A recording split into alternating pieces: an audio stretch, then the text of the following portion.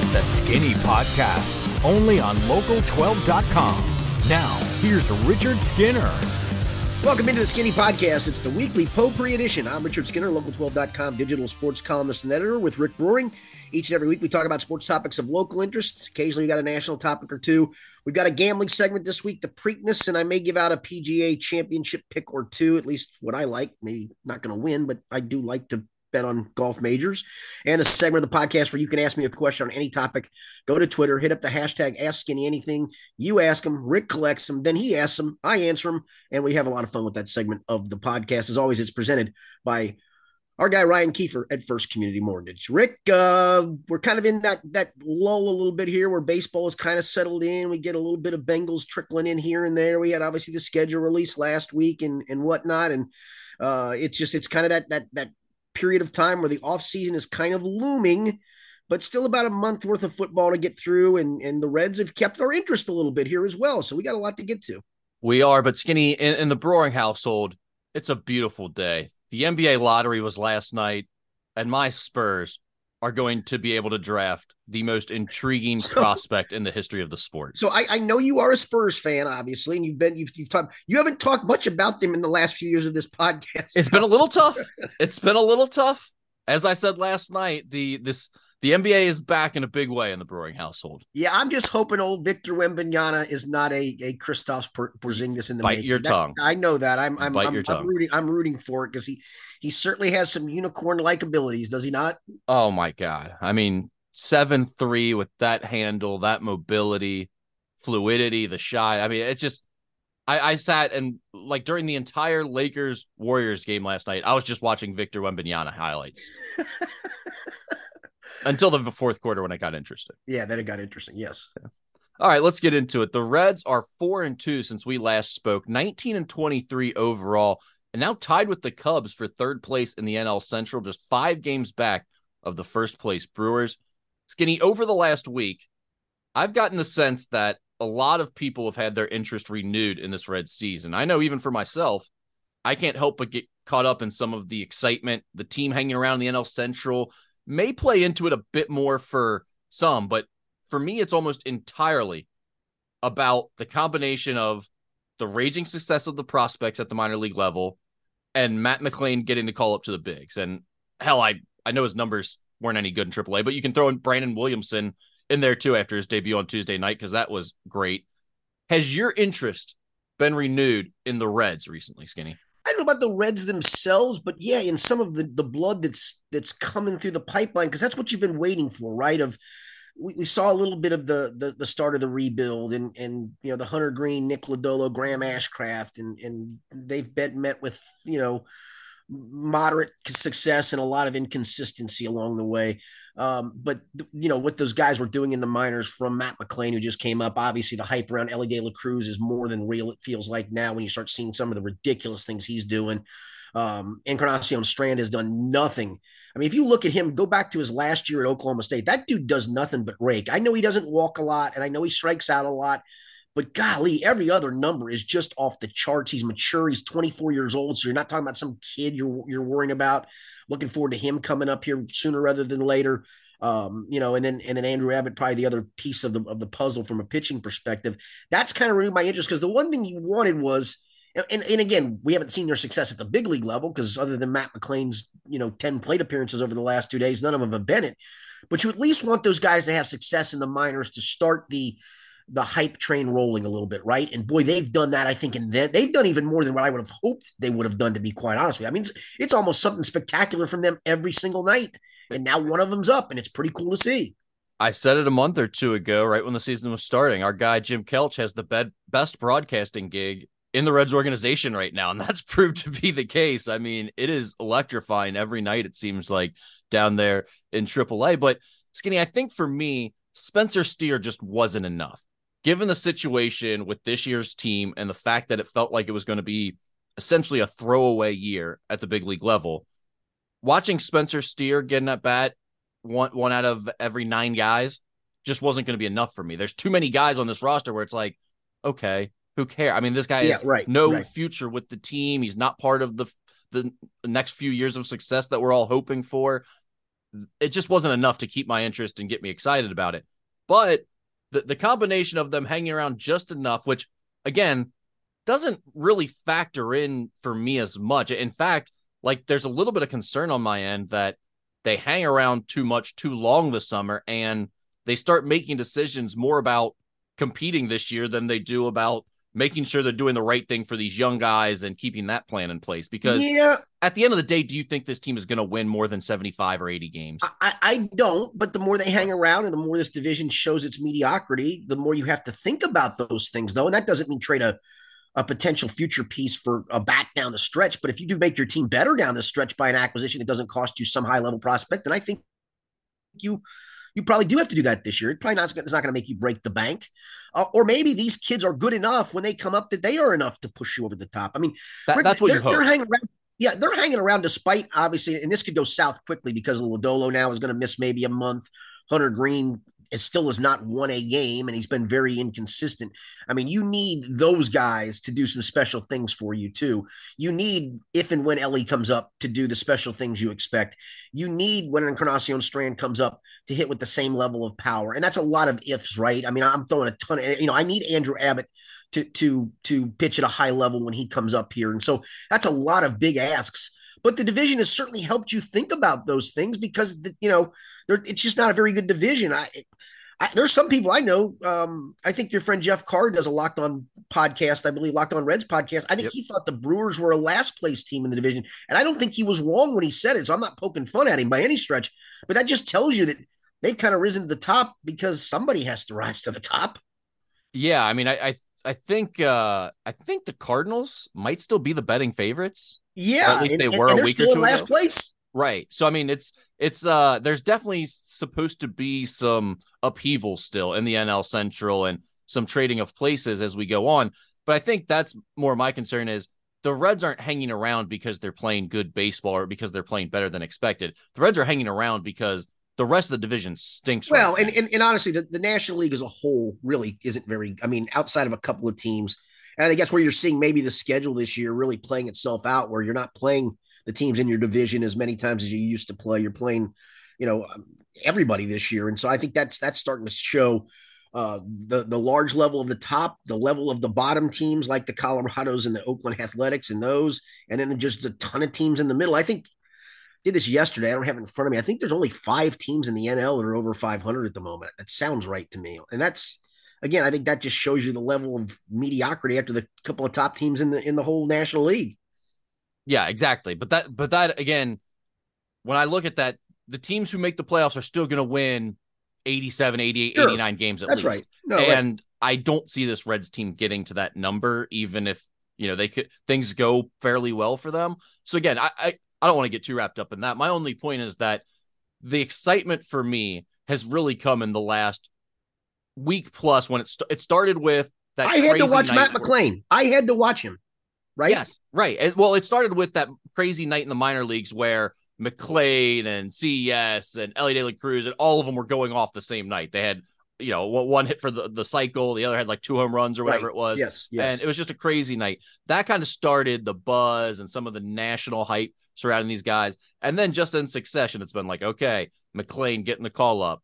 And again, Williamson wasn't pitching well, so he wasn't as exciting. He was great last night. Right, but he gets the call up. So it's like, okay, back-to-back games, you get Matt McClain's debut, then you want to see a second night. Plus the second night, you get Brandon Williamson making his debut. And the team's, again, playing pretty well, hanging around, playing fun baseball. It's like all of a sudden, this just feels like it's worth watching again. Yes. And the last month plus, it really hasn't felt that way. But this week, it's like, oh man, I'm kind of getting the itch. I'm feeling the Reds fever all of a sudden. Yeah, and I think some of it again is what those guys did at AAA. That it's so astounding that you start really paying notice to them, and then you look around going, all right, if you bring them up, it's not like you're knocking somebody off the roster that deserves it. Let's go. Yeah. And again, I'm not here to rush them by any stretch. If they feel it's whenever the time's right, the time's right. I'll live with that. But it's the thing is, it's coming, and it's coming pretty soon, in my opinion. Yeah, and this is the first time that it's felt like it was coming. I mean, there's been a lot of talk about all these guys, but it's always been like, okay, when's the window actually start? When are we actually going to get to see these guys? And now That's finally starting to happen. That's all I needed. I just needed a little taste. Just give me some Matt McClain action. Give me something to watch on this big league club that has a tie to the future. It gives us just a little window into what's to come. And that's been enough for me, at least for the last week plus. Yeah, It's been enjoyable. I agree. I was standing at Bengals. We're going to talk Bengals here in a little bit, but I was at Bengals practice on Tuesday for their open practice of the week for us, the media. And I was standing with Charlie Goldsmith from the Enquirer, and we were talking about McClain's performance. And I said, you saw him in spring training. He goes, I did. He goes, I didn't realize he was that fast. And I said, how much faster is Ellie? And he goes, oh my gosh, night and day. I said, if he's faster than that, that's cooking. And I know he is because I've seen the measurables. I've seen some of the ridiculous, home to first stats, home to third stats on a triple. Some of those things. The other night where he angrily cursed when he thought he popped out and he ended up hitting an opposite field home run. And so Charlie actually drove to Louisville last night. I don't know if he's written the piece yet. I have not looked. And it may be he was gathering stuff for something down the road. He said he was going to ask Ellie about 12 ridiculous things he's done and just ask him to explain how he does them. And I'm like, are there really 12? He goes, yeah. He goes, I came up with 12. I'm like, holy cow. So, I mean, that's the fun part is when the prospect at least matches the hype at the level he's at. I think it makes it even more exciting. And then you hope that prospect matches the hype when he comes to the big leagues. But for right now, for those three guys, they more than match the hype at the AAA level. And that's just it. It's a sign that the plan is, at least for now, on the right path. It's so Rick, starting to work.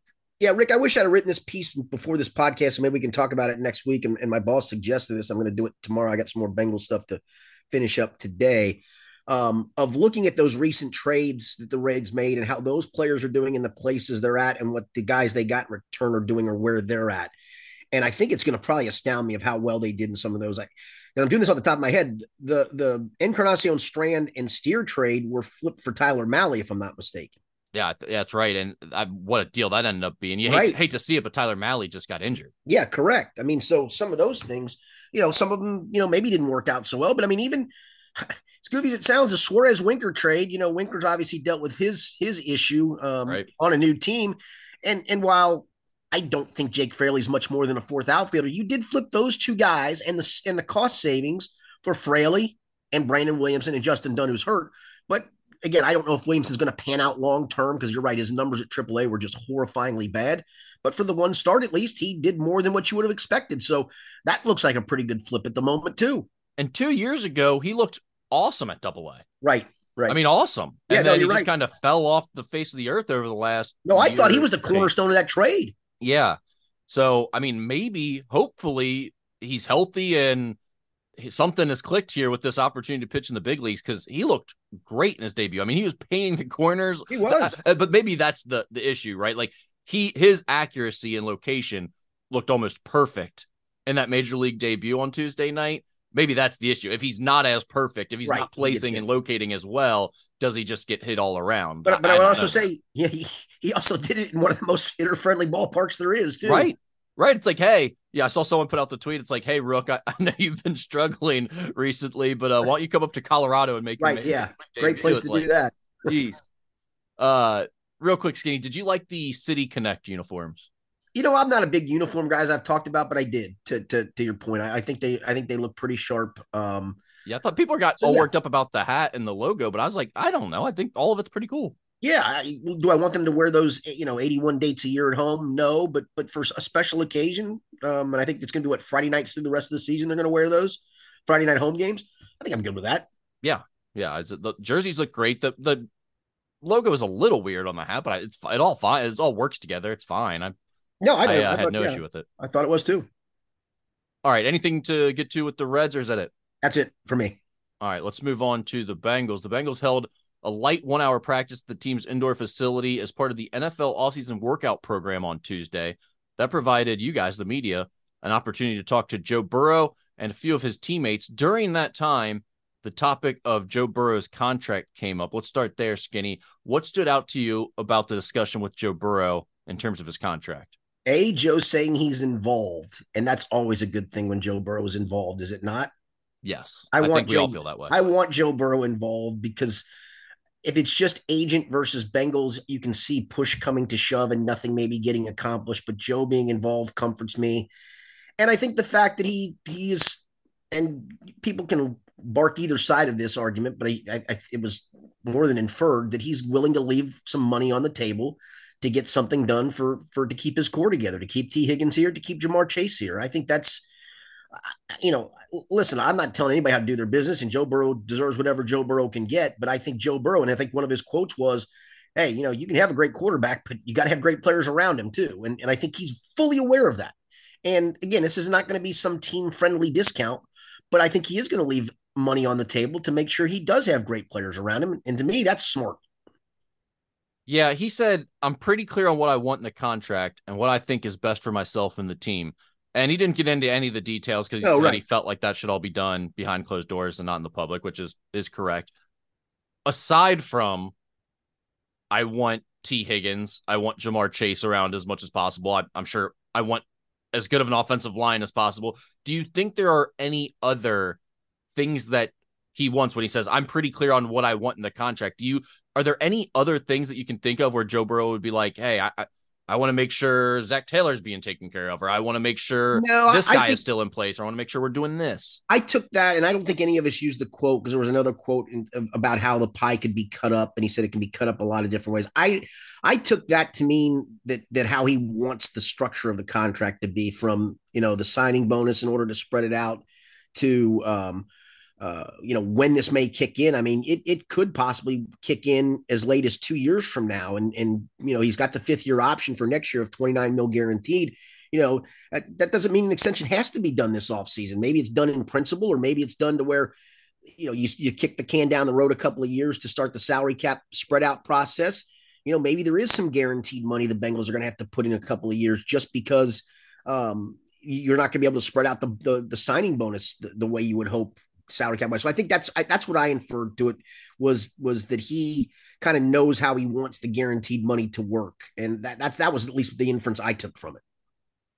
I love Joe Burrow as much as anyone. I believe he is intelligent and that he is approaching this with a long-term view of exactly what you're talking about. I want my teammates around me. I'm willing to defer some money or even leave a little money on the table to make sure we can keep as many of these guys around.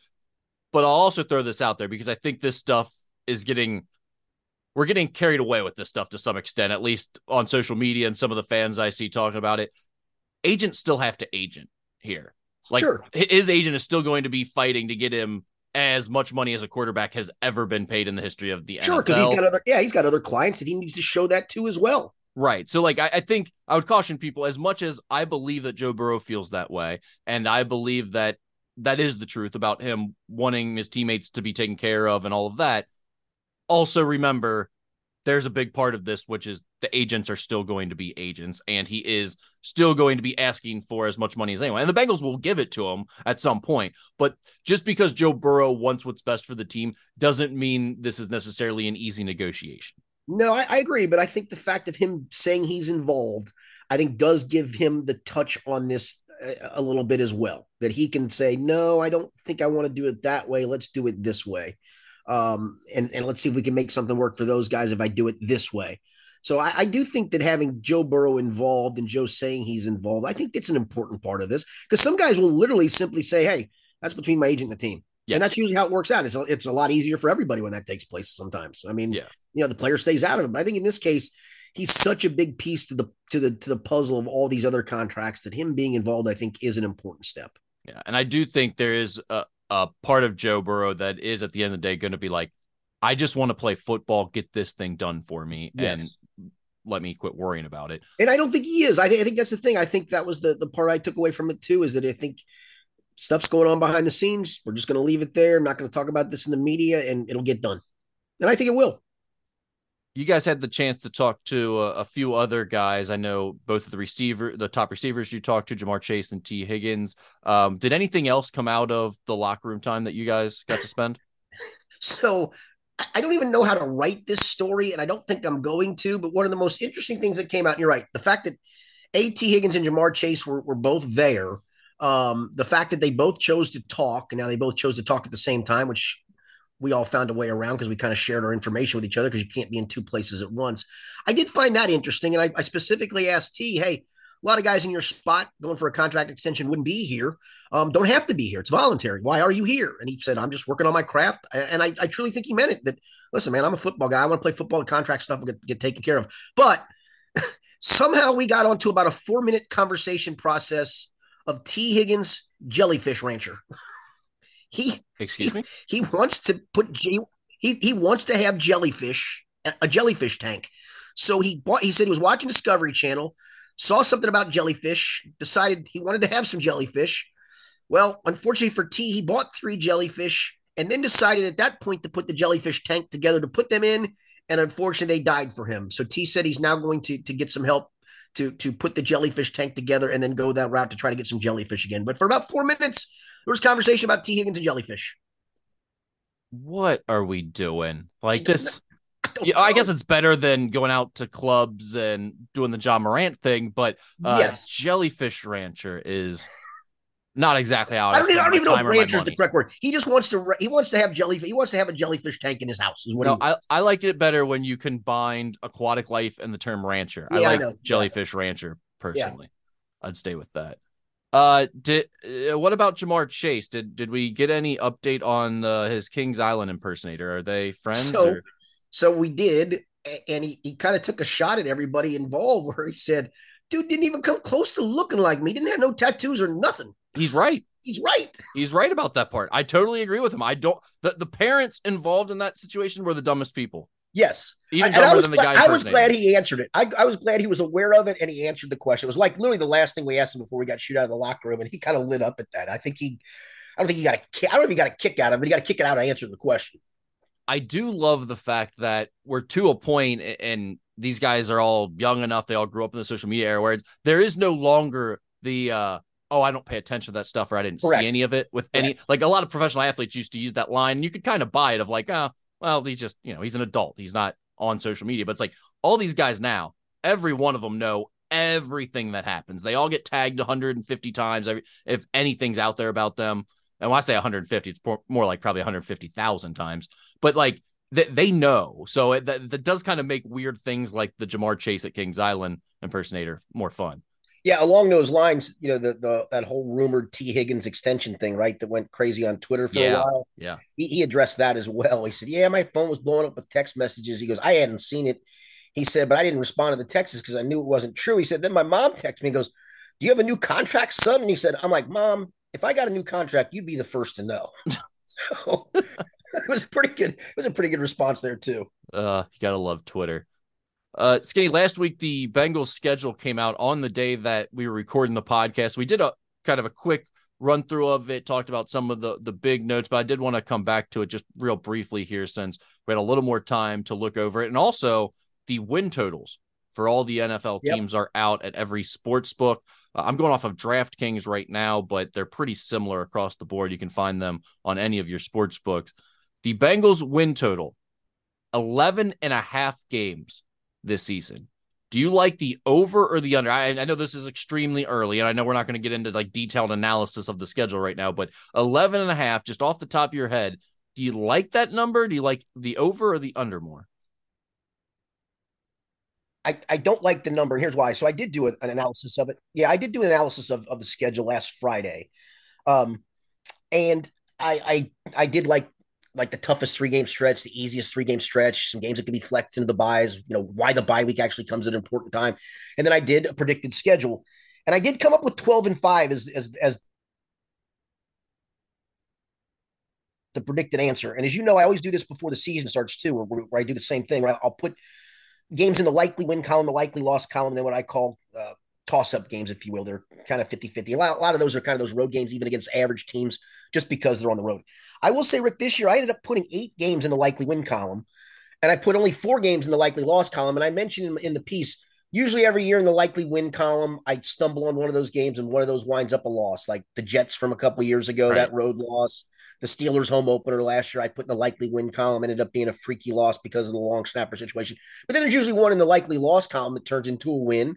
Last year, I put the game at Tampa Bay in the likely loss column, and that became a win. So they kind of even themselves out.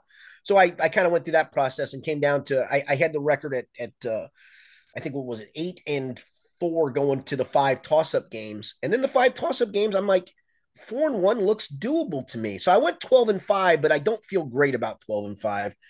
11-6 keeps sticking in my craw. So at 11.5, I may just have to punt not playing it either way, to be honest with you. Yeah, I'm in the same boat. It feels like even if you're really optimistic about the Bengals' chances this year, it's tough to go more than 12, which it is for almost any NFL team, Agreed. obviously.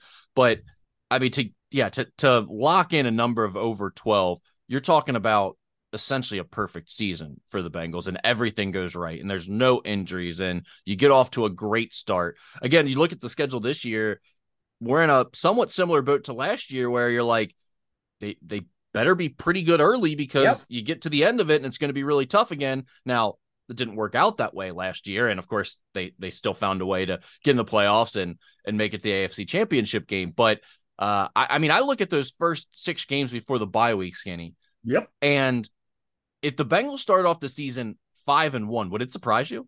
No, and I think they almost have to be honest with you, to at least put yourself in a good position. Now, they've been great coming out of the bye the last 2 years, right? Where you're thinking Yep. going into the bye, oh boy, they're kind of on this season's on the cusp. And in both of these last 2 years, are they, if they play the way they've been playing, this is going to get ugly after the bye, and maybe they won't make the playoffs. In both years, they hit the ground running after the bye.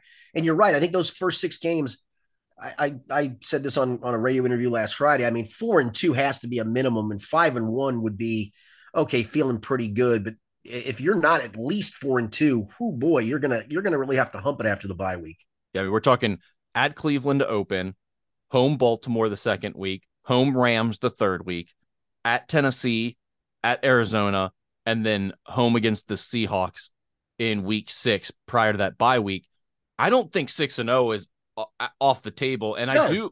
My one prediction for this team is I think they are going to get off to a really good start this year. It's not going to be like last season. I do too, but it's funny. So I mentioned I've got 5 games in the swing game cat. I call it swing games. I think I said toss up games, or I call them swing games, 50-50 games, if you Right. will, for me.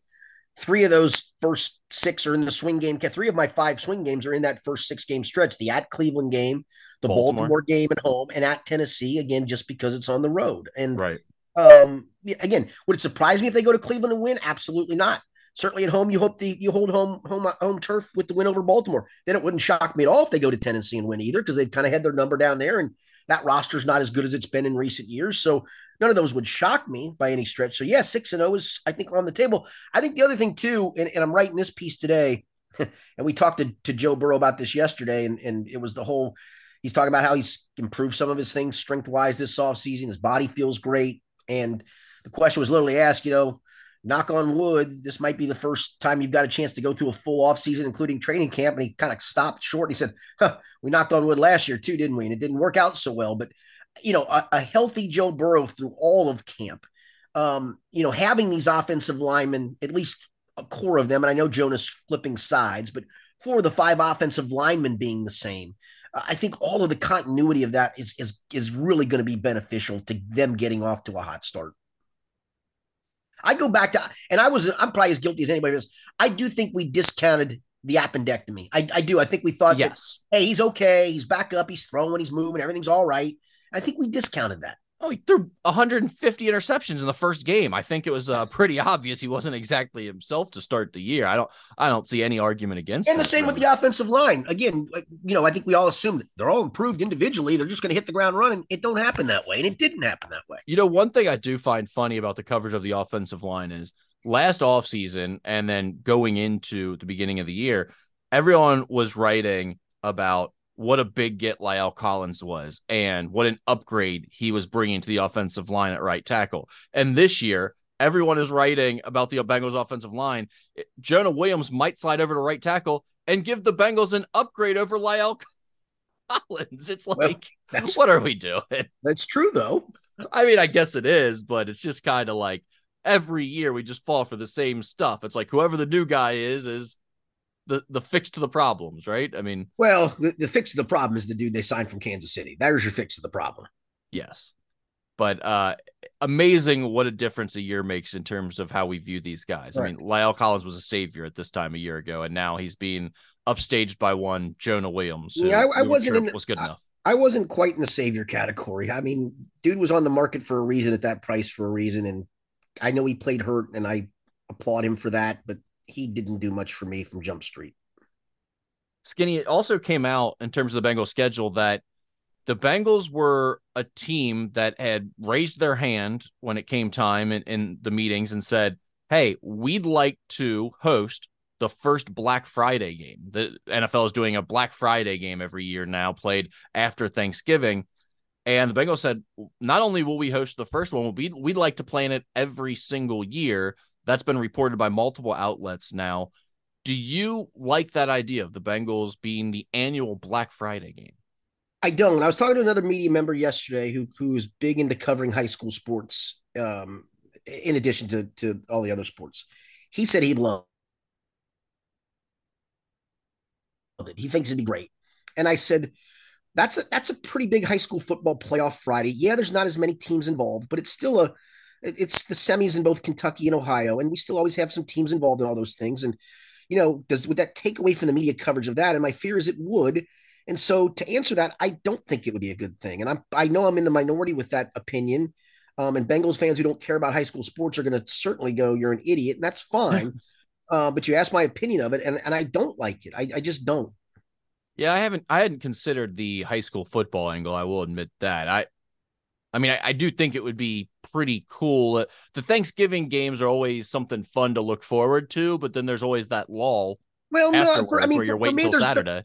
For me, there's a lot of college football rivalry games that get played on that Friday too. That usually whets my appetite enough. I know it's not the NFL, but that usually carries me over to the weekend just fine. Yeah, I guess there are some college football. They're not usually very good ones, are they, on that Friday? I don't know. Are they on the board? Do they have a point spread in them? That's true. That's true. What does it matter? You're right. Yeah, and again, he mentioned, he said, well, what if this game kicks off at 3:00 on Black Friday? I said, that's a big ask for media to go drive to Troy to go cover LaSalle in a state semifinal game, isn't it? I mean, admittedly, the high school stuff just doesn't play into it at all for me, but I get your point there. Yeah, I'm just talking from a media perspective. I don't know. To me, Fridays. You're worried about Joe Daneman. I am. He's going to be the only one. Him and Jeremy are going to be the only ones going back and forth between the two things. That's possible. Yes, that's possible. I don't know. Fridays are for high school football until they're not. Listen, I love the NFL as much as the next guy does. I don't need 7 days a week NFL. I just don't. Fair enough. I like the idea on Thanksgiving week. I just like the tradition of having something that you own that you get to look forward to every year. I think that would be fun. But instead, I'll bet a lot of the fan base applauded this idea. And I understand if you're if you don't care about high school sports, and again, it's a very niche audience that does. I understand that. I think a standalone Friday game, if it's just Bengals related, would be cool as all get out. But I'm talking about there's a lot more involved with this, and they're big supporters of high school sports, right? They have the high school coach of the year every year. They bring the state championship teams down to the stadium to have them get honored. I know there's a lot of moving parts. I know it feels obvious to say this because they have Joe Burrow and they've had success the last 2 years, but it also just feels kind of good that the Bengals are looking ahead like this of we plan to be in the national spotlight for years to come here. We've got this thing rolling. We're not worried about how are we going to be able to afford this and keep it rolling. We expect everything to continue on like this as long as we have Joe Burrow. Again, I know that's a silly thing to say because of course they feel that way, but in some ways it still feels good being from Cincinnati and seeing the professional organizations in this town for so many years. I think from the NFL's perspective, I'm going to guess they would like to keep rotating that game around for many. I mean, this season, obviously, it felt perfect for them to have New York, right? Perfect. Yeah, Aaron Rodgers and the big market. That's understandable. And you might be right. They might like to change that one. But, I mean, you would have thought the same thing about the Thanksgiving Day game, right? And that became a tradition, obviously. So twice. I mean, Detroit was really the original tradition, and then Dallas morphed into the second game tradition, and then the NFL obviously has rotated the late night game there. But yeah, for Dallas turned that into tradition for them. It was always a Detroit tradition, and then it became a Dallas one on top of it. Let's move on. NBA playoffs. We are down to just 4 teams now in the NBA playoffs. It's Miami versus Boston for the Eastern Conference Finals, and the Nuggets taking on the Lakers in the Western Conference Finals. The Nuggets went up 1-0 on Tuesday night, an exciting game, and that's as much as we know. We're recording this on Wednesday morning. You told us you have both the Lakers and the Nuggets on NBA futures bets to win it all, right? And I had Philly as well. Well, right, they're out of it now, Yeah, no, but obviously. I would have felt really, really good being in the spot I'm in. Yeah. Do you have a preference on who wins this series now between the Nuggets and Lakers? So obviously my price on the Lakers is higher, but I, and this is going to sound silly because we talked about them in terms of, hey, if they stay healthy and these guys, these role players continue to play their roles, they are a dangerous team to win it all, and that's why I took them at the price. But I just feel like Denver's the better team and would give, maybe I get lucky and the Heat come out of the East for all I know. I think the Celtics are the most talented team, but I think the Nuggets have the most problem matchup for anybody that's left in the playoffs because of the Joker. I mean, the stuff he's doing is just, it's almost mind-boggling legendary at this point. So yeah, I feel better about Denver winning it all, but obviously I've got the Lakers at a bigger price. Yeah, and that's the thing you have to weigh out there. It's like, okay, it's nice to have the bigger price, but who do you think is actually going to win the NBA championship if they get through? And either way, I actually think the team in the West has a pretty good chance. I mean, we're sitting here with Miami as an 8 seed in the Eastern Conference Finals. And by the way, 2 weeks ago, our NBA talk ended up looking really good because we were sort of, at least on the West side, we nailed it. We were talking about the Lakers and the Nuggets both looking good, both being good value from a betting perspective and the teams we kind of liked. And then we also hit on Miami a little bit here and what they were doing and their potential to make another run. And I was wondering, Skinny, do you think it's bad for the sport that there's an 8 seed and a 7 seed in the conference finals on either side? Do you think it makes the regular season meaningless? No, I don't. I think it's great because how many years it felt like once the playoffs started, it was this team's playoff to lose, and that team never lost, whether it was the Phoenix super team or the Miami super team, or heck, you can go back to kind of my era where, the late 80s into the night. I mean, it was the rise. It was, after Bird and Magic, it became the rise of the Pistons, the bad boy Pistons. They were always the team to beat and always seemed to win it. Then it was the Jordan Bulls, and they always seemed to win it. And so it got to the point of it almost felt like an afterthought that these teams were going to win it. I think that's what's made these playoffs pretty good because it really has been unpredictable. Well, and I think one thing you've seen too in recent years, and it's probably been going on for a while, but you've definitely seen it with some of the more recent teams with like LeBron and Steph and some of these guys that are getting a little bit older, or some of these teams that have had big injuries, like, Klay Thompson goes down, Draymond has had his injury issues.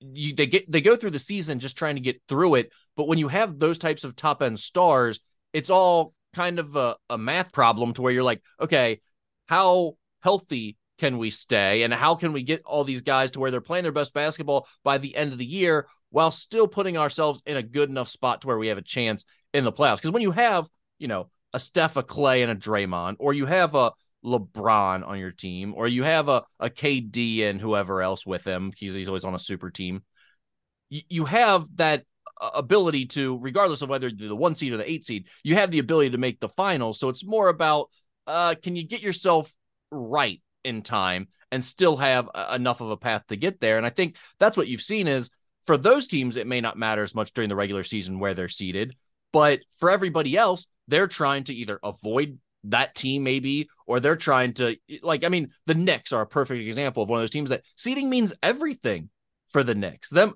trying to move up and get out of those 8 seeds and 7 seeds is really important for teams like that and giving them a chance to move on. So I don't think it makes the regular season meaningless. I just think for certain teams that have the best talent, it's the regular season isn't the focus as much, and that's understandable. But home court meant a lot for the Celtics, did it not? Game 7 being at home. Exactly. I mean, it still absolutely matters. And the Celtics are a team that I wouldn't put in that, the teams that have been there, done that with superstars like the Warriors. And I mean, the Lakers are different, but LeBron's been there, done that. So, you always have a chance with him. To them, I don't worry as much about the regular season, but for all these other teams, the regular season is still hugely important. Yeah, no question. I think for Denver, it was a momentum thing, right? Carried the momentum of their season into the playoffs. Absolutely. They're the number 1 seed in the West, and they were, what did we say that they were, the 4th or 5th I best think fourth odds? betting choice, yeah. I mean, that was great value, and we hit that on that before the playoffs even started. So hopefully a few people were smart like you and grabbed them. Well, Jokic is just ridiculous, though. He is just ridiculous. It's insane. And the other thing about it is all these teams have gone to smaller Right, lineups, right. playing spread out, to where it's like if you have a dominant rebounder who can also play in that style, man, it is a big advantage because he can completely control the game like Jokic Well, did in the first half. he is a hell of a trailer on the fast break. Oh, God. He is literally the perfect trailer on a fast Well, break. perfect trailer, but he's also almost as good of a point guard running the break himself. Right. No, He can right. do either one. Right. He does that. He won't just finish with an assist on that all the time. He'll pull up and shoot a three from the top of the key. We were talking about Miami being the 8 seed in the East. Do you think Boston as the 2 seed is going to roll them? I don't. They've got just the right mix of role guys, and they've got a guy who raises his level of play in the postseason. And while I've been of the ilk a long time, and I'll probably continue to stand by this, that I don't think coaching matters a ton in the NBA because it's very much a players' league. For a team that maybe doesn't have those superstars, Eric Spoelstra is a superstar coach, and he does make a difference. Yep, I agree. All right, anything else here on the NBA before we move on to the Preakness, Skinny? Nope, that's it. All right. Well, we've got the Preakness coming up this weekend. Obviously, another leg in the Triple Crown. Skinny, do you have any picks for us? It is honestly a horrifyingly bad field, in my opinion. I mean, you got the Derby winner in there, Mage, and that's all well and good. And he is the favorite at the moment at 8-5, and he'll probably go off at 7-5 or 6-5. So, there's no value there. Number one. Number two, deep closers don't win the Preakness very much. At least they haven't over the last 20 since the year 2000. I think only 2 deep closers have ever won the Preakness. So that's working against Mage as well. He is on paper the best horse in the race, but I'm looking for a little value. And I got 2. I got a 15-1 shot Perform, who's running out of the 6 hole. He also he had to come from far back in his last start, but I don't think that's where he wants to run. I think he wants to run a little bit closer to the pace and will. And I like the horse on the outside First Mission, which is the second choice at odds of 5-2. So I'll probably do a First Mission, Perform, maybe overall in a trifecta, and hope to catch Perform on top and a couple of clunkers underneath. It's just not a very good field. There's out of the 8 horses, you can honestly toss 3 or 4 of them, to be quite frank. And that's why a lot of times when you do that and you put the all button, you're just hoping one of those runs the race of his life and somehow stumbles into third and you get a nice price out of it. So that's the 8 and the 6 you're talking about, First Mission and Perform, if Correct. you're looking to follow Skinny there. You mentioned Perform out of the 6 spot. That is the best spot to be in traditionally in the Preakness. The 6 post position has won the race 16 times, which is most out of any spot. The other, I did not know that stat. That's an even better stat. There you go. And the other spot that's tied for second, and a horse I like that I want to get your opinion on, Blazing Sevens, is in the 7 post position, 6-1 odds. What do you got for me on Blazing Sevens? Because I'm liking that a lot. The Blazing Sevens is in the 7th post position. It seems good. And the 7th post position has won 14 times, which is tied for second with the 4th spot. Yeah. If I was to put, and I haven't done it yet, when I put a pick 4 or pick 3 together, I'll probably close with 4 horses. The 2 I mentioned, I can't leave Mage off my ticket in a pick 4 if I'm closing it. That would be just mind-bogglingly stupid in a pick 4. You don't get much value at 6-5 as a win bet, but you can certainly get some value coming back in a pick 4. And then I would certainly put Blazing Sevens on the ticket. I mean, like I said, there's 4 horses I think you can toss, and there's 4 that are live contenders, and I think those are the only 4 that are contenders in the race. So I do like Blazing Sevens. He did finish 3rd in the Bluegrass at Keeneland, and the top two finishers out of that didn't run very well in the Derby. Now that may not matter. Plus, Blazing Sevens comes in fresh, did not run in the Derby, so. He could have. He actually earned enough points, but his trainer Chad Brown had kind of pointed him towards the Preakness. Felt like that was the next landing spot. So sometimes that's a winning formula too. Of when a trainer opts to skip the Derby, is pointing for the next leg, which is the Preakness. A lot of times that's the fresh horse that's going to win it. A lot of times you'll see, the Mage is going to put up a fantastic number in the Derby, but he was all out to get the win. They're coming back in 2 weeks. That's a big ask to come back in 2 weeks off of that kind of an effort. It was not an easy win for Mage, so that was a lot too. And Blazing Sevens comes in fresh, so yeah, that I like Blazing Sevens. I'm going with my 2 in a trifecta, but like I said, in a pick 3 or pick 4, I'm putting Blazing Sevens on a ticket. All right, there you go. Skinny, what about the PGA Championship? What do you got there? I hate to do this, but I like their odds. I'm going to go with the two of the live guys. I'm going to go with Koepka because I know he stumbled in the Masters. And I'm going to go with Dustin Johnson. He's fresh off a win in Tulsa in the latest live event. I hate to pick the live guys, but both are live 20-1s to me. I think actually Dustin might even be 22-1. I got to do it. I'm going to go with the two live guys. Yeah, I hate to do it too. I hate everything about live. I'm seeing them both at 20-1 right now. So. Yeah, there we go. All right. Ask anything time. Let's do it. Just a couple to get to today. Most of them sports related here. Out of the Bengals draft picks, who does Skinny think is most likely to see immediate playing time? Well, but I guess I would have to ask immediate playing time, meaning more than 50% of the snaps or playing some snaps. How do you think I should answer that, Rick? Well, I think I would say the guy who is most likely to make the biggest impact. So if you think multiple guys will play regular snaps right away, then who's going to have the most snaps immediately? That's a great question. I'll go Jordan Battle. Safety from Alabama. I think he moves his way into the starting lineup at some point. Maybe I'll be wrong, but it just feels that way to me. Do you think there's anyone who has a chance to start right away? Depending on what happens with Joe Mixon, and nothing has happened yet, Chase Brown. Yeah, I think that would have been my answer, just because there's the outside possibility. I don't even know how outside it is that he is running back one on day one. Yeah, it's feeling much like a lesser possibility the deeper we get into this, right? Yeah. But it's not crazy to think that that's correct. A legit chance. Correct. I think for DJ Turner, he's going to play in an emergency only, kind of what happened to Cam Taylor-Britt. Now Cam started on the injured list last year. And then, when he finally got healthy, he got thrust in the lineup due to injury, but I think that's the same spot that DJ Turner's in. Maybe spell a guy for a handful of snaps here and there, but primarily, I know Lou Anarumo's talked about he doesn't like to rotate corners. I mean, he likes when his corners are out there; those are his corners. So I don't know how much of an immediate impact DJ Turner makes, but he might end up like Cam Taylor-Britt last year, making the biggest impact if somebody gets hurt. All right, what do you guys think about Micah Adams-Woods transferring from Cincinnati to St. Bonaventure? You said you were going to talk about him last week and then never did. No, we really weren't going to talk about him. That was kind of a throwaway line at the start of the podcast. But I think that's a better level for him to play. I think he'd have gotten swallowed whole in the Big 12. I really do. I mean, he doesn't shoot it at an elite level. You're going to get matched up with bigger physical guards in that league. I don't know if he goes around guards in that league either. And if he does, there's going to be more rim protectors in that league. I think for Micah, it's a much better fit at St. Bonaventure. He served his purpose. He's going to be 1,000-point scorer in his career, which is going to span like 180 college games, it feels like. But St. Bonaventure feels like a much better fit for Mike Adams-Woods than Cincinnati in the Big 12. I would agree. I know Cincinnati had the intention of bringing him back as a veteran presence there to go along with Day Thomas and Jizzle James, the two newcomers, one JUCO and one an incoming freshman that are going to be manning the point guard spot for UC now.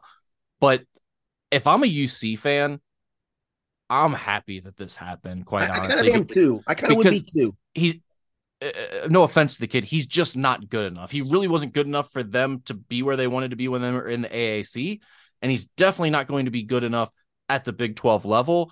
And with him still on that roster as a guy who's been in the system for multiple years now, knows West really well, and is reliable with what he's capable of doing. He's not good enough, but he is reliable. You know what you're going to get from him. I think West would have still been tempted to use him more than he should have. I think so too, Rick. And I get that feeling because, listen, as a coach, you want to at least be able to rely on a guy, right? You may have a guy who can sizzle now and again, but if you got the guy, you go, listen, this guy's upside is higher, but I know what I'm getting from this cat, and I'm going to have to play him more minutes because I just know what I'm getting. I can't run the risk of not knowing. Well, now you don't have to worry about that. Yeah, especially when you feel like you're coaching for your job. And let's face it, I mean, Wes Miller has not had the type of success that Cincinnati fans expect yet. So he's going in with a lot of pressure in the next year, and it's not going to be easy to win games in the Big 12. And you get into the spot where all of a sudden you're watching film and you're looking at your analytics, you go, you know what? We're just better with Mike on the floor. He's more consistent, and you just end up playing him, and he becomes your starter again, or he becomes the guy playing 60, 70% of your minutes at the point guard spot again. And that, I just think UC needed to avoid that. So I'm with you. Whether it makes them better or worse, I'm not exactly sure yet. We'll have to see what those news guys can bring. But I think overall, this is the right move for UC. Well, they just need to move on. It can give you a chance to either play Day Thomas and or Jizzle at the point guard throughout your non-conference and see what you got, and let them play through some mistakes against maybe some inferior competition, and then figure out who you can move forward with, and maybe both in some capacity, maybe together for all I know. Exactly. What are Skinny's top 5 favorite local uni combos, past and present? Oh, let me think. So it depends on how far you want to go down. I grew up, for whatever reason, an ABA fan. I love the Kentucky Colonels uni. Oh yeah, those are pretty solid. I love those. I was a big fan of those. I do like, and you and I were talking about this before the podcast started. I do like those UC uniforms with cats across the front. Those were what they wore in the Gail Catlett years of the 70s. Those were always pretty cool to me. I like the Xavier. I don't even know what color blue it is, Rick. You know the blue I'm talking about? The royal blue, the Running Man ones? Or are you talking about the lighter blue ones? Lighter blue. Oh, okay. I love those. Yeah, I don't know exactly what you would call that. Is it powder blue? Yeah, it's not powder. I don't know what like blue it is. Columbia blue or something? We're on the same page. I love the old Cincinnati Stingers. I love their uni, the hockey team. Cincinnati Stingers.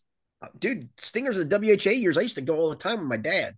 Love the WHA. There's some really good players in the WHA. They were I'm seeing like yellowish jerseys. Yeah, like a big B on the front. Yeah. And it's the Stingers. That was the Stingers.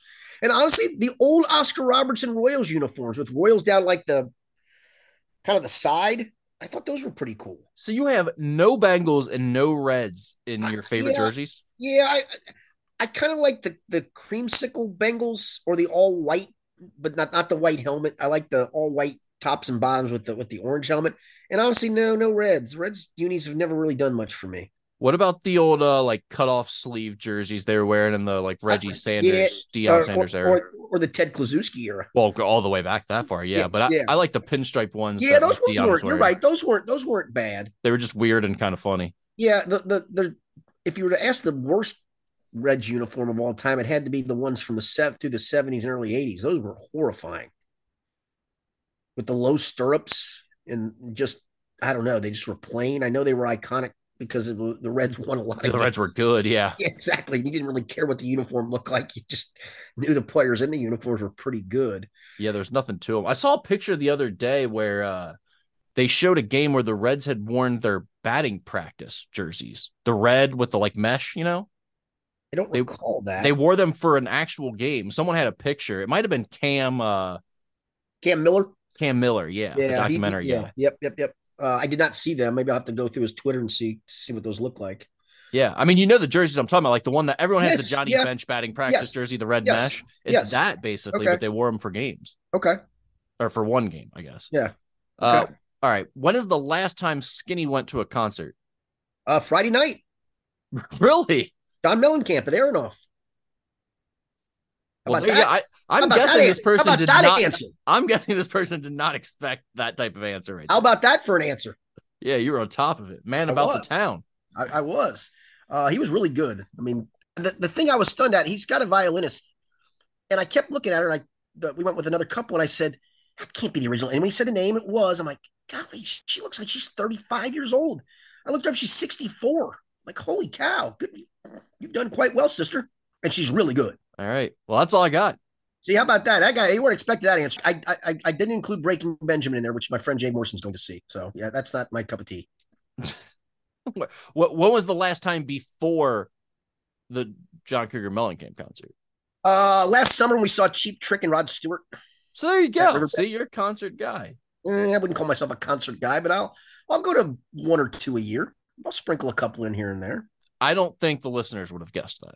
I don't think they would have either, but there it was. So a lot of people I knew at John Mellencamp on Friday too. I bet. Oh, I bet that was just a family reunion around here. I felt like an old. It sure felt like it. I mean, everywhere I went, hey, how you going to see? I haven't seen you in a while. I mean, literally, that was the case. So, yeah, it was good. So there you go. All right, Rick. Thanks very much. Thanks for the questions as always. We'll be back next week with another podcast in this series. For Rick Broering, I'm Richard Skinner. It's been the Skinny Podcast, the weekly Potpourri edition, presented by Ryan Kiefer, our first community lawyer.